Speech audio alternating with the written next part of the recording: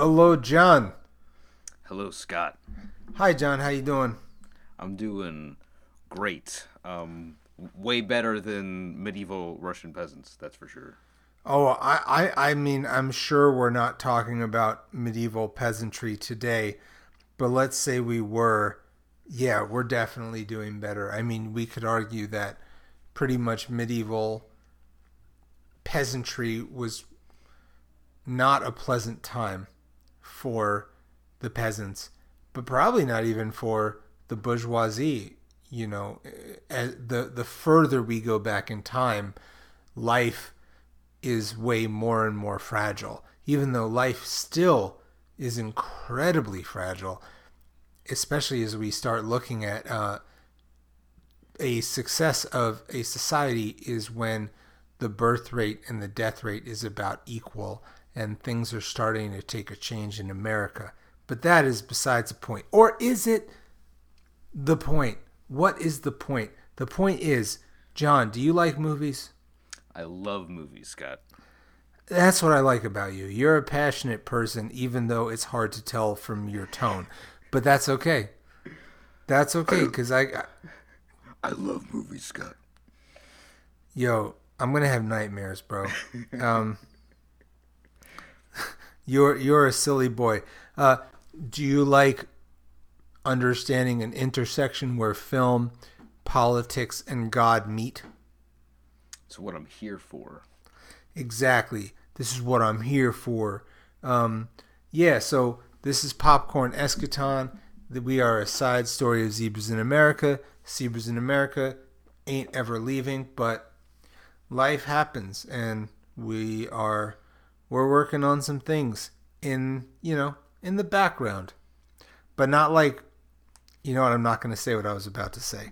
So this is a very exciting episode for me because this is the first, and I do not believe it'll be the last episode where we unpack a film of probably for me the goat director, the greatest of all time, Oh, wow. and that probably I don't know. We could talk.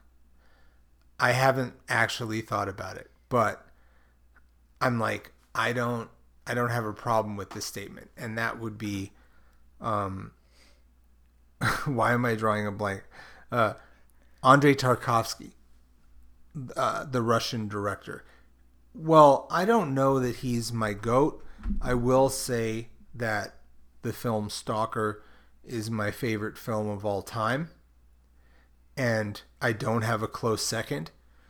I would say that maybe Being There is my second favorite movie, or I I don't know, Rumblefish, but those movies move me in different ways. When I saw Stalker in my mid 30s in a movie theater, it changed my life. It changed how I understood cinema. And I had seen Solaris, but I had and I'm like, if you know the podcast Zebras in America and Marcus Pinn and I also like Steven Soderbergh's Solaris. In fact, we would venture to say that we more than like Steven Soderbergh's Solaris. I think Steven Soderbergh's Solaris understands the book a little bit better, but I'm not going to go so crazy as to say that it's better than Tarkovsky's Solaris, which is all to say that Andrei Tarkovsky is considered by most familiar with his work to be one of the greatest directors of all time, if not the greatest director of all time. I don't know too much about what modern filmmakers think about him, but I'd say most people, if you're making a movie up until the directors of the 90s, you're talking about Andrei Tarkovsky.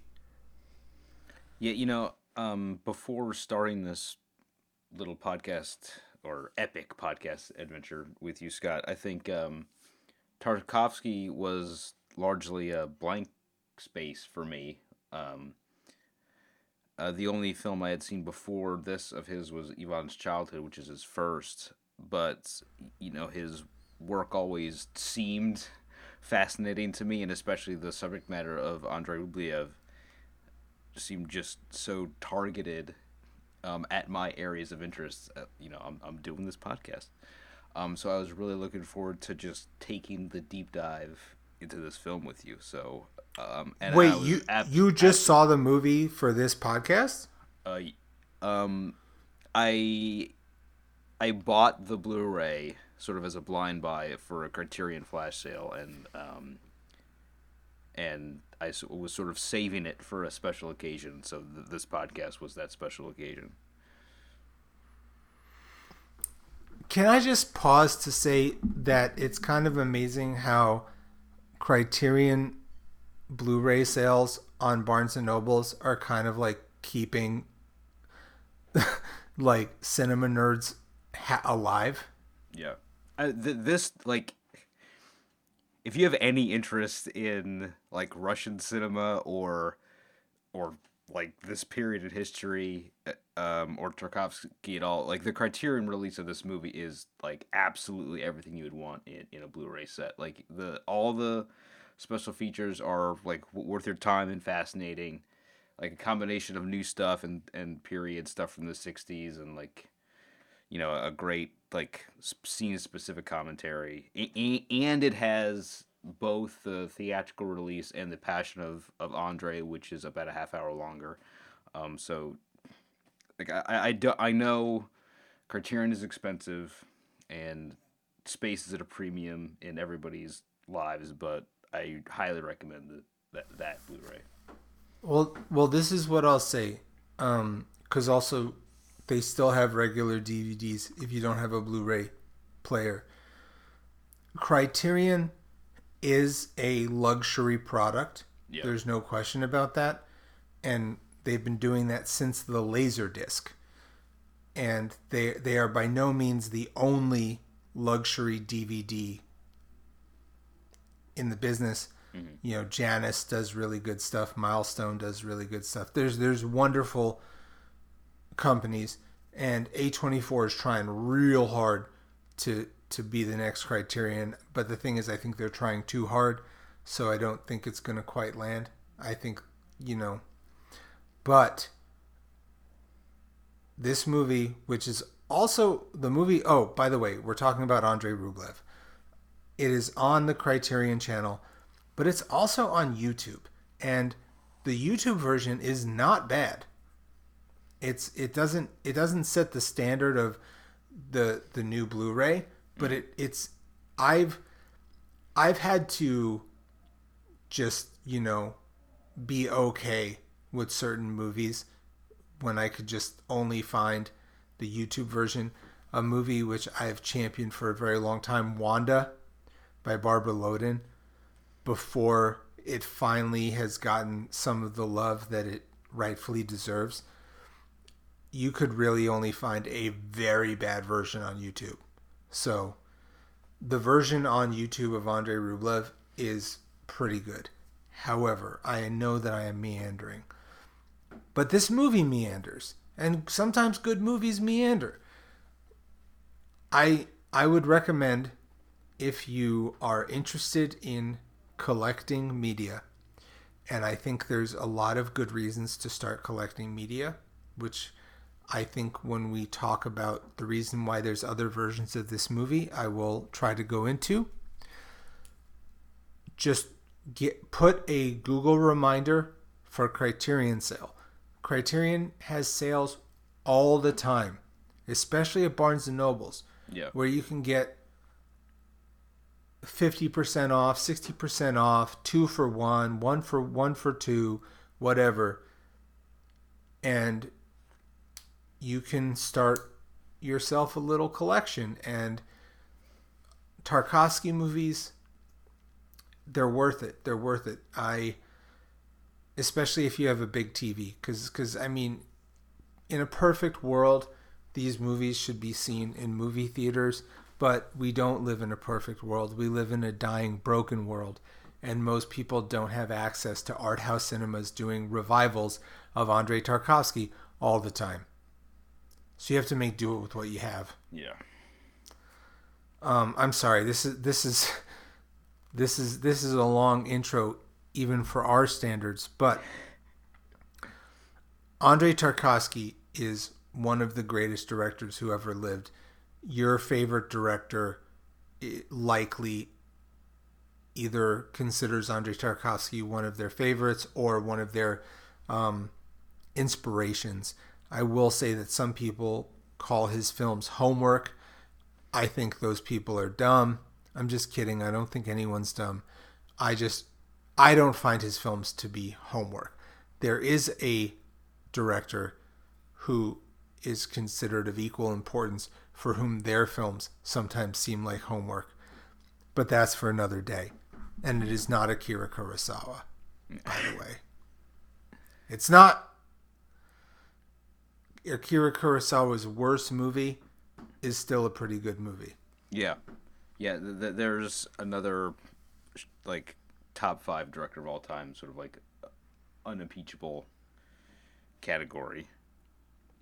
Like, that's Seven Samurai is the quickest 3.5 hours you'll ever spend watching a movie. Off the top of my head, the Bad Sleep Well is my least favorite Kurosawa movie. Okay. And granted, that's just off the top of my head, so that might not be true. And that's still like a really good movie. Mm-hmm. Anyways, Andrei Rublev is a... Well, before I give my little spiel, tell me about Tarkovsky and tell me about Andrei Rublev. Well, Tarkovsky was, from what I've learned, was something of like a cultural anomaly in the Soviet Union. Like, he was this dashing, charismatic, like well-dressed and stylish director, making these, controversial art house movies when the Soviet Union wanted a very specific message from their cultural output. And certainly this movie was not received well by Soviet authorities, and it went through a very long and protracted release life. It was completed like in '66, but not available in America until the early '70s. And Tarkovsky, he ended up dying fairly early after making only about a dozen movies. But this is just one of the most ambitious second films of any director that I could think of. Oh yeah. And it focuses on the titular Andrei Rublev. This and Southland Tales. That's a double feature. Damn. Andrei Rublev was a real Russian monk who painted religious icons, but very little is known of his actual life. So almost all of the plot of the film is invented. And even most of the icons that have been attributed to him, we really don't know, because so much of art at the time, especially in Russia, was done by schools or a committee. So you see Andrei Rublev with his like groups of partner monks or apprentices, and they would all work on these icons together. And a lot of medieval art throughout Europe was done in that way, but Russia was just a little behind.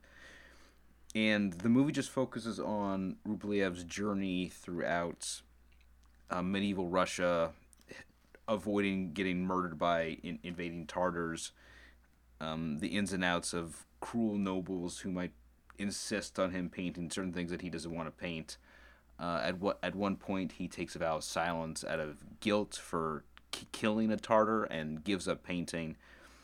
And there's all sorts of like dream sequences and hallucinations that go in and out of reality. Just striking imagery everywhere, and it's split up into chapters which are not necessarily in chronological order, which are each microcosms of the themes of artistic creation that are addressed in the film as a whole. and they're each incredibly dynamic and watchable and fascinating in their own way, and they each feature sort of a new protagonist that we see through Rublev's eyes. And it's also, in a way, like a Russian history. Mm-hmm. It to me, it's as much a historical piece as it is a biopic. I think it turns the biopic over on its head and says that is truth important? The answer is I don't know when it comes to art. And what how how do I tell the story of art and Russia and medieval times and religion and politics and violence in 3 hours? Yeah, And the sorry, film critic Dmitry Solinsky, said, this is from the Blu-ray. Historical periods in which people live, die, and suffer are redeemed only by their poets and artists.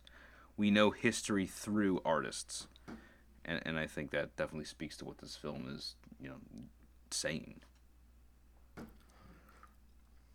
there is only like there aren't many movies that are very similar to this, and the only one that I find to be slightly close is Hal Ashby's Bound for Glory. Have you ever seen it? I have not, but I do love Hal Ashby. So, Hal Ashby is, if you were listening earlier when I mentioned that Being There is probably my second favorite movie, Hal Ashby is probably my favorite American director, and for a very long time was my favorite director. I don't know who my favorite director is anymore. Mm-hmm. But Hal Ashby was once, but I don't think he is anymore. And also there's like favorite active directors, favorite directors of all time, like yada yada yada. Mm-hmm. You know, but Hal Ashby made a biopic about Woody Guthrie called Bound for Glory, which basically is a folktale that has very little truth about it. It's just really about telling a story about a time. And for me, what Andrei Rublev does is that it tells a story of a time. And Yeah. it tells a story of a mood. It tells a story of emotion, pain, definitely metaphor. Like obviously, like duh. This movie has metaphor. For some reason, I'm drawing a blank. What was the film that we did an episode about? Russian horror film, V. Monks. V. Yeah. Do you feel like any sort of connection to those Uh, or is it just kind of Russian? no, I do, because I think what both of those films are getting at, uh, is that the the axiom of Russian history, the soul of the Russian people has been carried through the Orthodox Church. It's the one institution that survived the the collapse of the Kievan Rus states, the conquest of the Mongols, and the rule of the Tartars and the Golden Horde, and through the czars, and remains to this day. And that's why the Soviets glommed on to Rublev as like a cultural figure, is because, oh, this is somebody that we can like get our hooks into and anchor ourselves, for the past millennia through all the unimaginable horrors that the Russian people have suffered throughout history.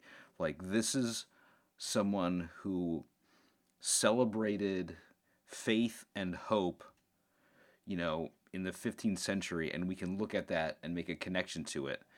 And V sort of flips it on its head and turns that Orthodox iconography into sort of vestiges of horror. But Hmm. it's still something that Russian people in the 20th and 21st century can recognize the same way that people in the 15th century could.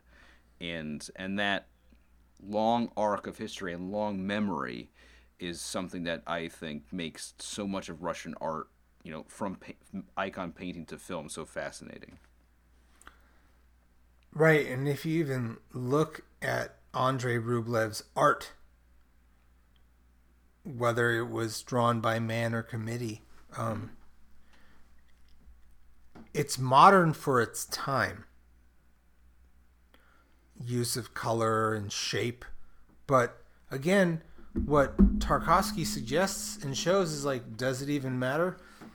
I'm pulling this story out of my thin hat and telling a story about religion and revolution during a time where that might not go over so well, which is something I think we absolutely need to talk about. But yeah, how do you feel art is portrayed in this movie? Um, I think these characters are really wrestling with art. I mean, Tarkovsky, um, Rublev. Tarkovsky is definitely projecting himself into Rublev, but Rublev even gives up painting because he feels it's a waste. Because at one point, these Tartar invaders, who have aligned themselves with a jealous noble, take over the city of Vladimir, and with that, they burn down the church, and with the church goes up Rublev's icons, these things that he's worked his whole life painting. And so he's sort of like, well, what's the point if my work is just going to be destroyed? Why even bother? If it's just going to be part of this conflagration of sin by, invading pagans, why should I even bother? And, he sort of sees visions of his former mentor who says, well, plenty of my icons had been burned, and I kept painting because that's what I do. And eventually he comes to see sort of that art can be a revolutionary act, and decides to dedicate his later life to doing that. And I think there's just some absolutely incendiary sequences in the bell forging section of this film Oh that yes. are just absolutely jaw dropping. And if there's any testament to the power of art and what it can do to a person when they're making it, it's in this film and in that sequence. And there's this, it goes from this sort of primordial pyre when the bell maker, a young boy named Borishka, is Mm-hmm. forging this giant silver bell, and the weight of that causes him to collapse in Rublev's arms in what seems to be a reference to the Pieta image, and he's just weeping in this monk's arms. And Rublev says, we're going to go, and we're going to make art. We're going to go to the Trinity Chapel. I'm going to paint, and you're going to make bells, and we're going to make beautiful things. And it's just such a moving image to have these two men embracing in the mud and in their utter exhaustion and despair. And they're like, well, from this point on, we're going to dedicate our lives to making beautiful things. I mean, despair is a very powerful thing, and also there's. Have you ever read this theory as to why cave art throughout the world is very similar? I have not. So there's this theory that when you are tired and hungry and have not a lot of access to oxygen, Mm. there's a similar sort of hallucination that people get, and that may the hallucinations and the feeling from those hallucinations may throw a part into cave painting and d- delusion. And there's always this question: is are people receiving the word, or are they having a delusion, or is it complex? And then, particularly, I feel in a lot of Christian tropes, suffering for art is something that comes through quite a bit. And I think it's something in a lot of the films that we discuss, particularly because John, you like to unpack films with a Catholic gaze, which Yeah. this is Russian Orthodoxy, so it's very different. But we end up unpacking a lot of Christian film, and I have no problem with it because as long as we're unpacking movies and talking about spirituality and the how we can unpack our politics into it, which we absolutely will in this one, and um, I'm very excited when we do pivot. Uh, you know, it's just I believe that it's a very fascinating milieu, and many of the directors that one might consider a great director agrees with me. And yeah, I'm just taken aback by the film doing so many things so well, because this film not only is like highlighting Andrei Rublev's art and the process of his art, which is always beautiful. It as it runs parallel with Soviet slash Russian history, you get sort of a double history lesson of art and world history presented by someone with an immaculate brush. And either like in or out of context, it is a beautiful film. And I take for granted when we watch new movies, when there's a zoom out shot, you're like, oh, that's a drone, right? You're not. But when Yeah. you watch a movie from 40, 50 years ago, you're like, wait, how did they do that? How are we zooming out? Because it's not a helicopter. Is it a crane? Is it a ladder? How are they doing it? The magic of filmmaking is really felt in these older movies. Yeah, and even if it is a crane or a helicopter, you're also um, limited by the practicality of the fact that those things create some pretty noticeable shadows. Right. So you have to be you if it's at a certain time of day, you can't shoot where you want to shoot. So okay, in order to get the light right, with the proper angle of the sun, we only have this 2 hour window to do this really complicated crane shot. And if we mess up, we have to try again tomorrow. An entire day is wasted. So when you watch these guys and girls and women and men and people in between um, do this shit before drones, you get to really enjoy movie magic when you look at the behind the scenes filming of Wes Anderson movies or other movies where you realize that they had almost like a tiny little train inside a house to get all the tracking. We lose sight of this. Yeah. And I'm And not going to sorry. oh well, Please. I think this movie opens with sort of an astonishing like prologue that speaks to that because um it's this sort of Russian folk tale about that was sort of promulgated in the 19th century about a 15th century peasant who tied a bunch of animal skins together and made a hot air balloon Yeah. out of it. And so if any of you listeners out there are familiar with Star Trek, the propensity that Chekhov has for claiming that a Russian invented everything, this is an example of that actual phenomenon. Well, it was actually a Russian who was the first person to achieve manned flight, and this is sort of a myth of that.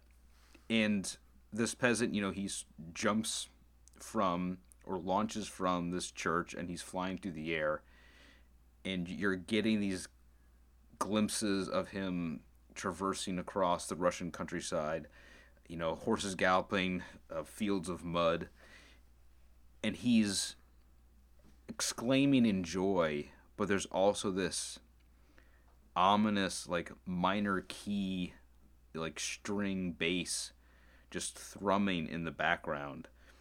And you just sort of sense this impending doom and his inability to comprehend that he's going to die.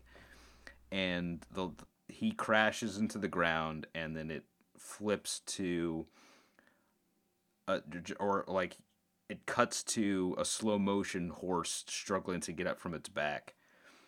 And that's also another running theme in this movie, is the juxtaposition of animal suffering with human suffering. So the bond of violence is being tied between human and animal, so as the bond of absolute freedom with absolute destruction. And with freedom becomes the risk of destruction. Mm-hmm. These are very good descriptions, John. Oh. Thank you. No, I really do appreciate it. I think I'm interested in hearing your thoughts. And so I'm going to add one more thought about how, I really like biopics that don't attempt to cram an entire life into a film. Yeah. And don't get me wrong, there are ones that do that, but there's a movie that came out a couple of years ago. I think it's called Nico, 1987. Maybe you can double check while I talk about it. And it's just like about the singer Nico in a particularly bad year of her life, as she's just going through some rough shit. Because Nico, who one might know from their work with the Velvet Underground, or these days, even though Jackson Browne wrote that song, Nico made that song. These days, a son of a. But anyways, like, and it's Nico 1988, so you're okay. I was close enough. There, yeah. Yeah, look, my spirit was in the right place. Exactly. So it came out a couple, like 5 or 6 years ago, and it's just about like the end of her life when things aren't that good, but it's just like a slice into it. Or, my dear friend and director, Shaka King, me, and Marcus have talked a lot about how The Motorcycle Diaries is one of the more interesting movies about Che Guevara, because it's just about, a spoiled hipster on his motorcycle that sort of is an origin story. Because there are, Steven Soderbergh, who we spoke about earlier, has made 2. I'm not going to say how I feel about the Che movies, because I feel like that's something that we could that's like an episode that we could do. But I think The Motorcycle Diaries is a more interesting movie. Yeah, I've never seen either version of Che's life put to film, so I can't comment. Oh, okay, that's fine. I do think that Soderbergh is a fascinating director, that he made these 2 epic biopics of Che Guevara, and it's like a blip in his career. Like, he just has so many movies. He he's one of those people that just sort of has made so much stuff, and not a lot of it has a singular voice to me. Yeah. So he's not as important to me as he is to other people. I respect him. I will I will watch his movies. I don't necessarily go out of my way to watch his movies, but I'll watch them, and I like many of them. But he doesn't have that voice for me. For me, again, I'm not going to hate on Steven Soderbergh because he's done so much for for the movie business and for highlighting other directors and helping other directors. And even though you can read a story where he was kind of weird to Paul Schrader, but aside from that, you know, Yeah, and I mean it's such a contrast to Tarkovsky, who like it seemed like for a period of 6 years of his life, his professional and personal life was dominated by this film. From trying to get it mounted to the enormous labor of filming it, and then the protracted release schedule. You like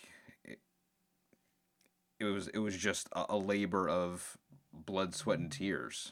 Whereas some other filmmakers can just sort of pop out a movie in a year, which kind of right, boggles my mind. right, like Spielberg was making a movie every 10 months in the 90s. Hmm. But let's talk about it. Censorship and Andrei Rublev. What can you tell me about it? Yeah, I mean, in the film, he's tasked with painting an image of the Last Judgment, and he refuses because he feels that there's already so much suffering in the world. Why should I paint this apocalyptic vision of suffering on a church wall? And that doesn't, and it's not like he's executed for it or anything, but he does, have to go on the road again, and it's sort of leads to the dissolution of his like tripartite partnership with his these other monks. But the real life censorship is never logical.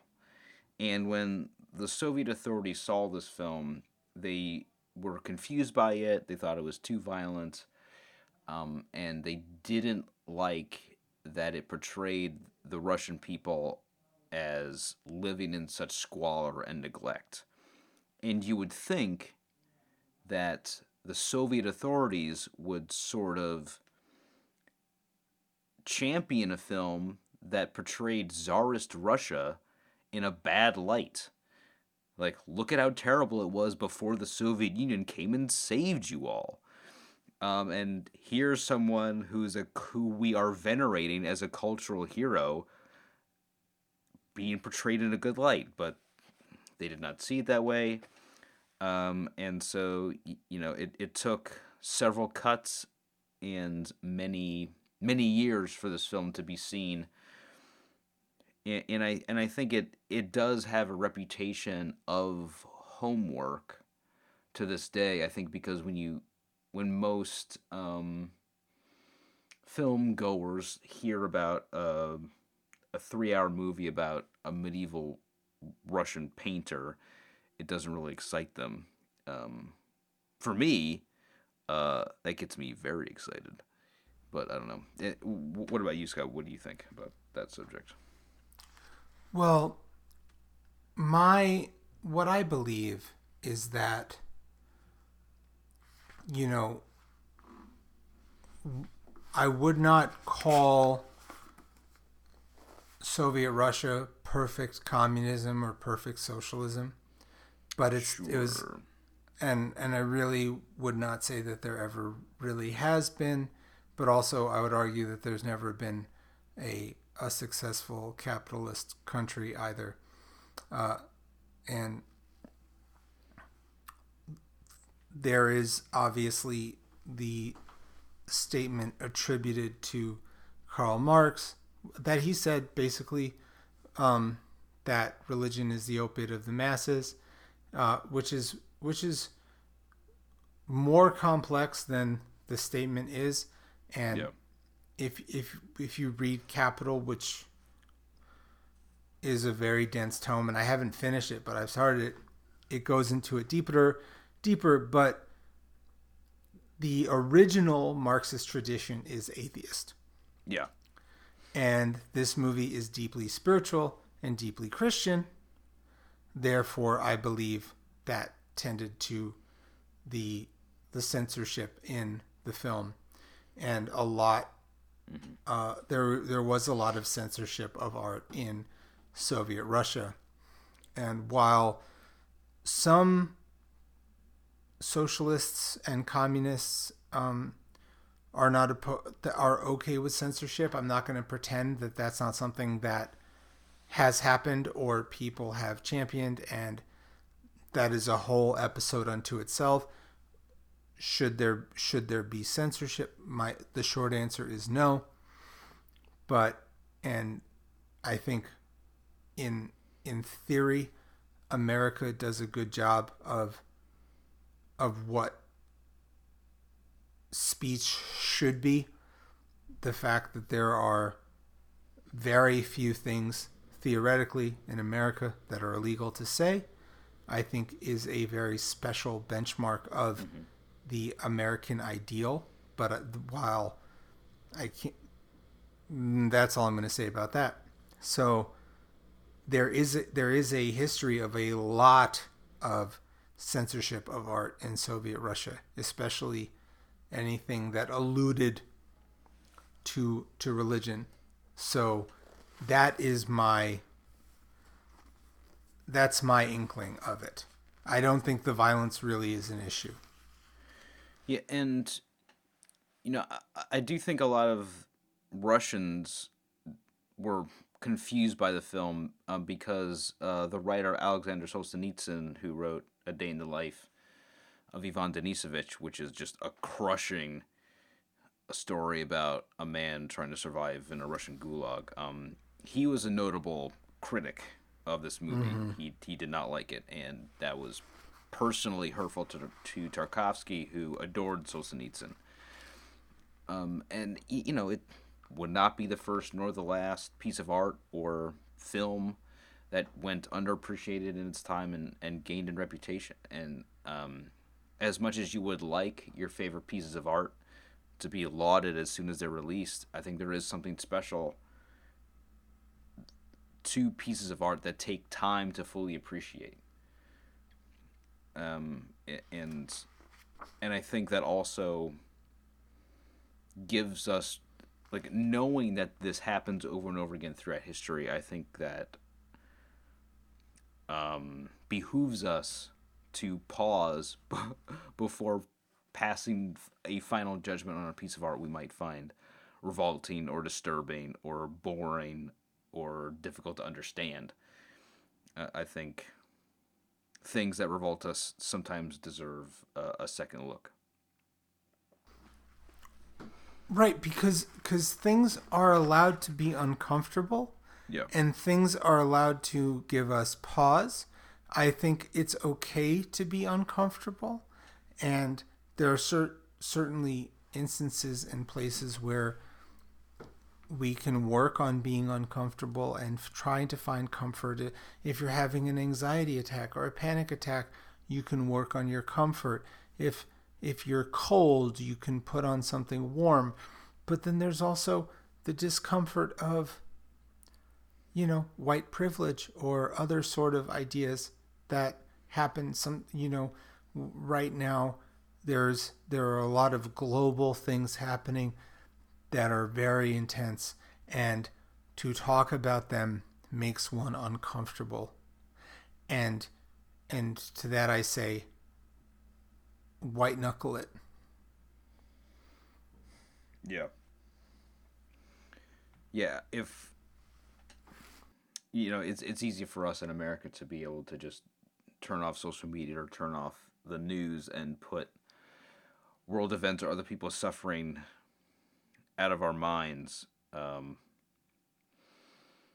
But we'll hear um, in the movie, Andrei confesses to his mentor Theophanes the Greek that he killed someone trying to save this peasant woman.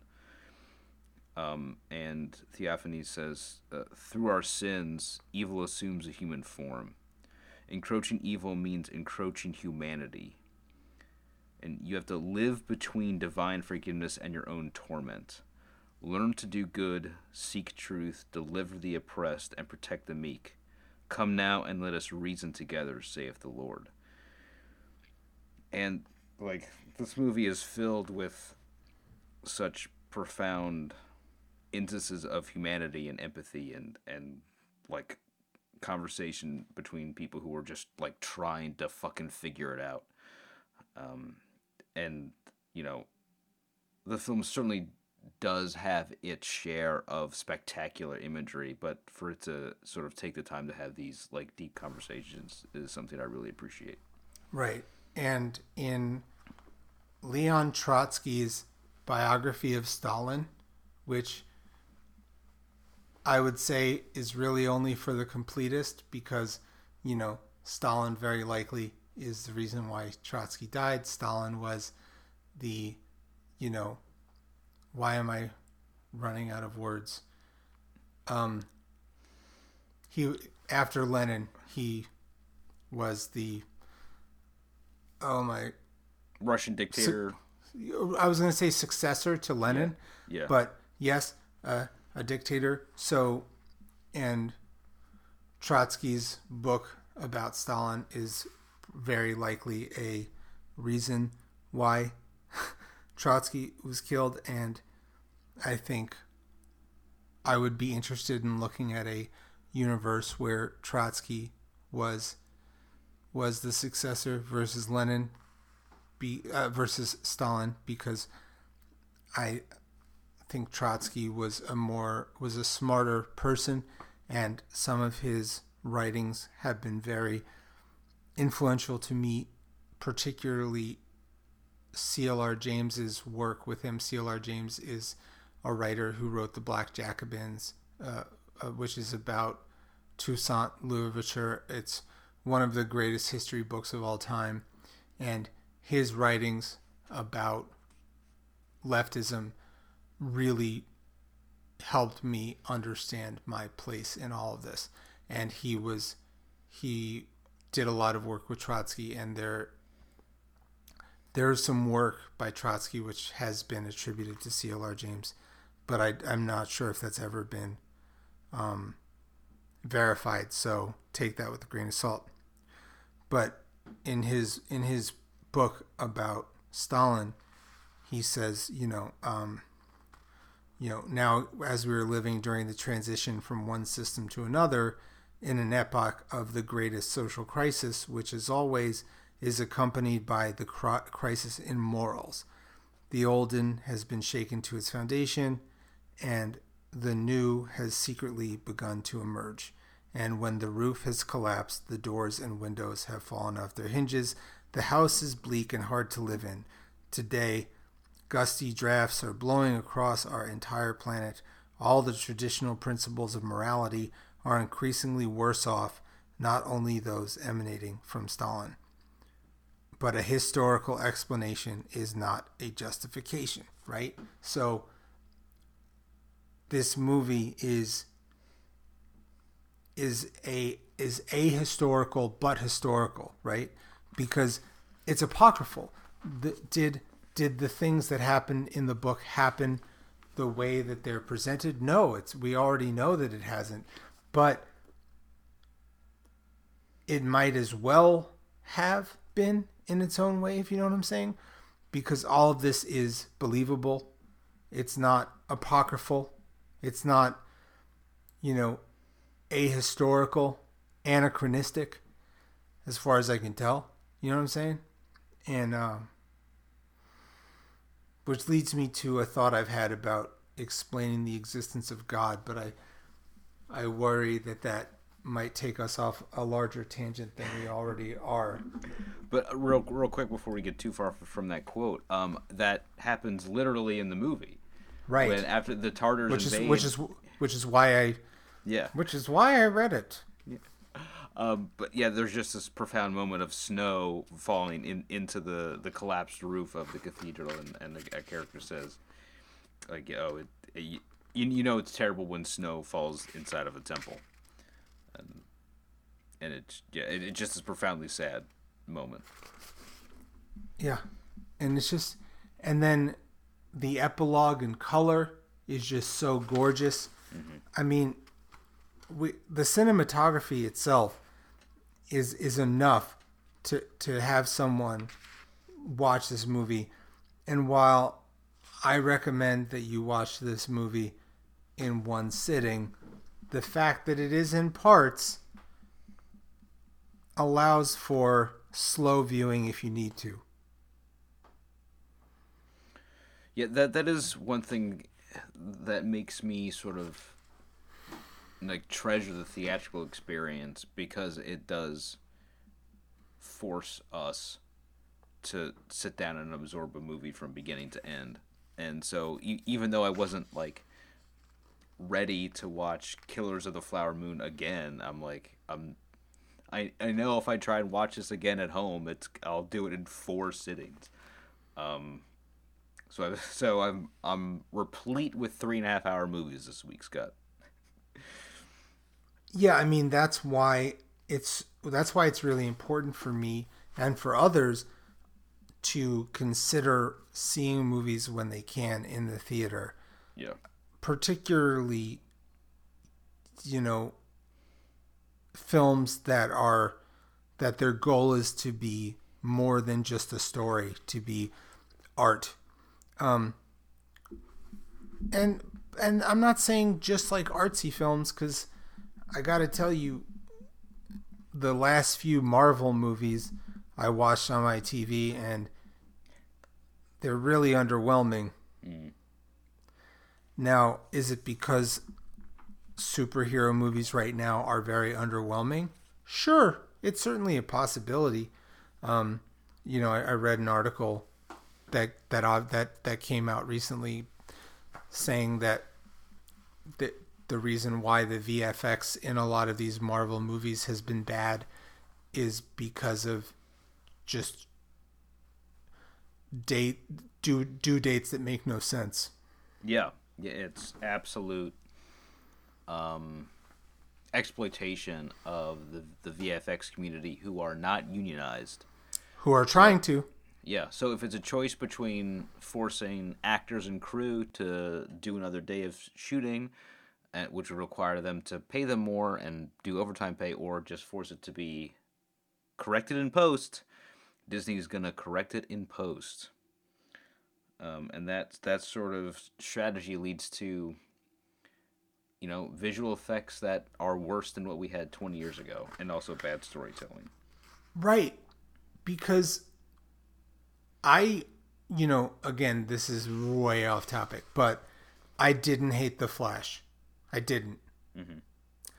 I loathe a lot about it, and it certainly seems that Ezra Miller is not a great person, or I will say Ezra Miller has a lot of work to do on themselves.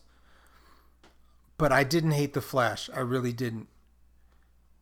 And much of it definitely had to do with Michael Keaton and the sadness of, the DC changing its course, which makes sense because the DC Extended Universe is a very Catholic film series. I'm waiting for you to take in what I just said. Yeah, you are using that in the sort of literary intellectual sense? Yes. Okay. So like the Man of Steel and a lot of these films are Catholic films, which are not everyone loves them, but apparently the screen tests of Michael Keaton coming back as Batman were so through the roof that he was going to be like the Nick Fury of the DC universe moving forward. And now that the DC extended universe is over and Batgirl was shelved and all of his scenes from Aquaman were taken out, that is not happening. And Yeah. that makes me really sad. But There's why does Batman 1989 have better VFX than The Flash? yeah. Yeah, there's something really malfunctioning in the movie industry if Indiana Jones and the Dial of Destiny and The Flash cost $300 million to make, and you can still spot all the CGI. Like, that is inexcusable. And then, this movie from the '60s made it in Russia, just like is jaw dropping at moments. A better looking film than anything in the Marvel oeuvre. Yeah. And I don't dislike the Marvel oeuvre. I like superhero movies. And I like action movies and I like big budget movies. But I think since VFX has hit the uncanny valley, not much really has trumped practical effects. Yeah, like name, you know, in any of the Marvel Cinematic Universe films, is there any fight that's more memorable than the fight in They Live? Which is just two dudes in an alley for 8 minutes. No, and Yeah. why? Also, some of the best fight scenes in the Marvel Cinematic Universe are on the Daredevil Netflix show, Yeah. which are very much, in my opinion, obviously taking inspiration from the Raid films, and Indonesian martial arts films are some of the best practical effects you're going to see. The Night Comes for Us is one of my favorite violent movies of the past 10 years. And it is violent, but I'm never like, is this a video game? Yeah. So I think now that computer effects have gotten so good, we need to scale it back and use it for what it was initially meant to be, which is just to add background and stuff, and just get back to making movies. Yeah, absolutely. Yeah, I think movies that have aged the best have done that. So, like, if you look at some of the space battles and like the Starship Troopers, looks great, whereas the CGI bugs do not look great in that movie. No, they do not. Look, miniatures look good. Yeah, that's why the Lord of the Rings movie still looks amazing, because they used miniatures, or miniatures that were big enough for you to walk around in. But to go back, Yeah, Andrei Rublev is a brilliant film because it tells all these stories together. It is a biopic, it is an epic, it is a history, it is a religious film, it is a political film. I mean, I feel like Andrei Tarkovsky had to sort of have an inkling that making a movie that religious in Soviet Russia, when like even Dr. Zhivago was controversial, he must have known what he was doing. I don't know, because I think sometimes artists can get so wrapped up in the mission of their own creation that they can't see beyond it. And it seemed like this might have been something that occluded everything else in his life. Or I could be totally wrong. But I do want to read this one quote I found from the Iranian director Abbas Kiarostami. Tarkovsky's work separates me completely from physical life and are the most spiritual films I've ever seen. I think movies and art should take us away from daily life, should take us to another state. And I think that that sums up this movie beautifully. I mean, I think coming from Kurostami also says quite a bit, and I hope to start adding the films of Tarkovsky into the oeuvre of Popcorn Eschaton, because I think his films are deeply spiritual and sometimes and sometimes political. Mm-hmm. That'd be great. And yeah, do you have any closing thoughts? No, I'm all set, Scott. Thank you for talking about this great movie with me. I really appreciate it. I appreciate it, and Tarkovsky mustache says hello. And don't ever forget about the Tarkovsky turnip.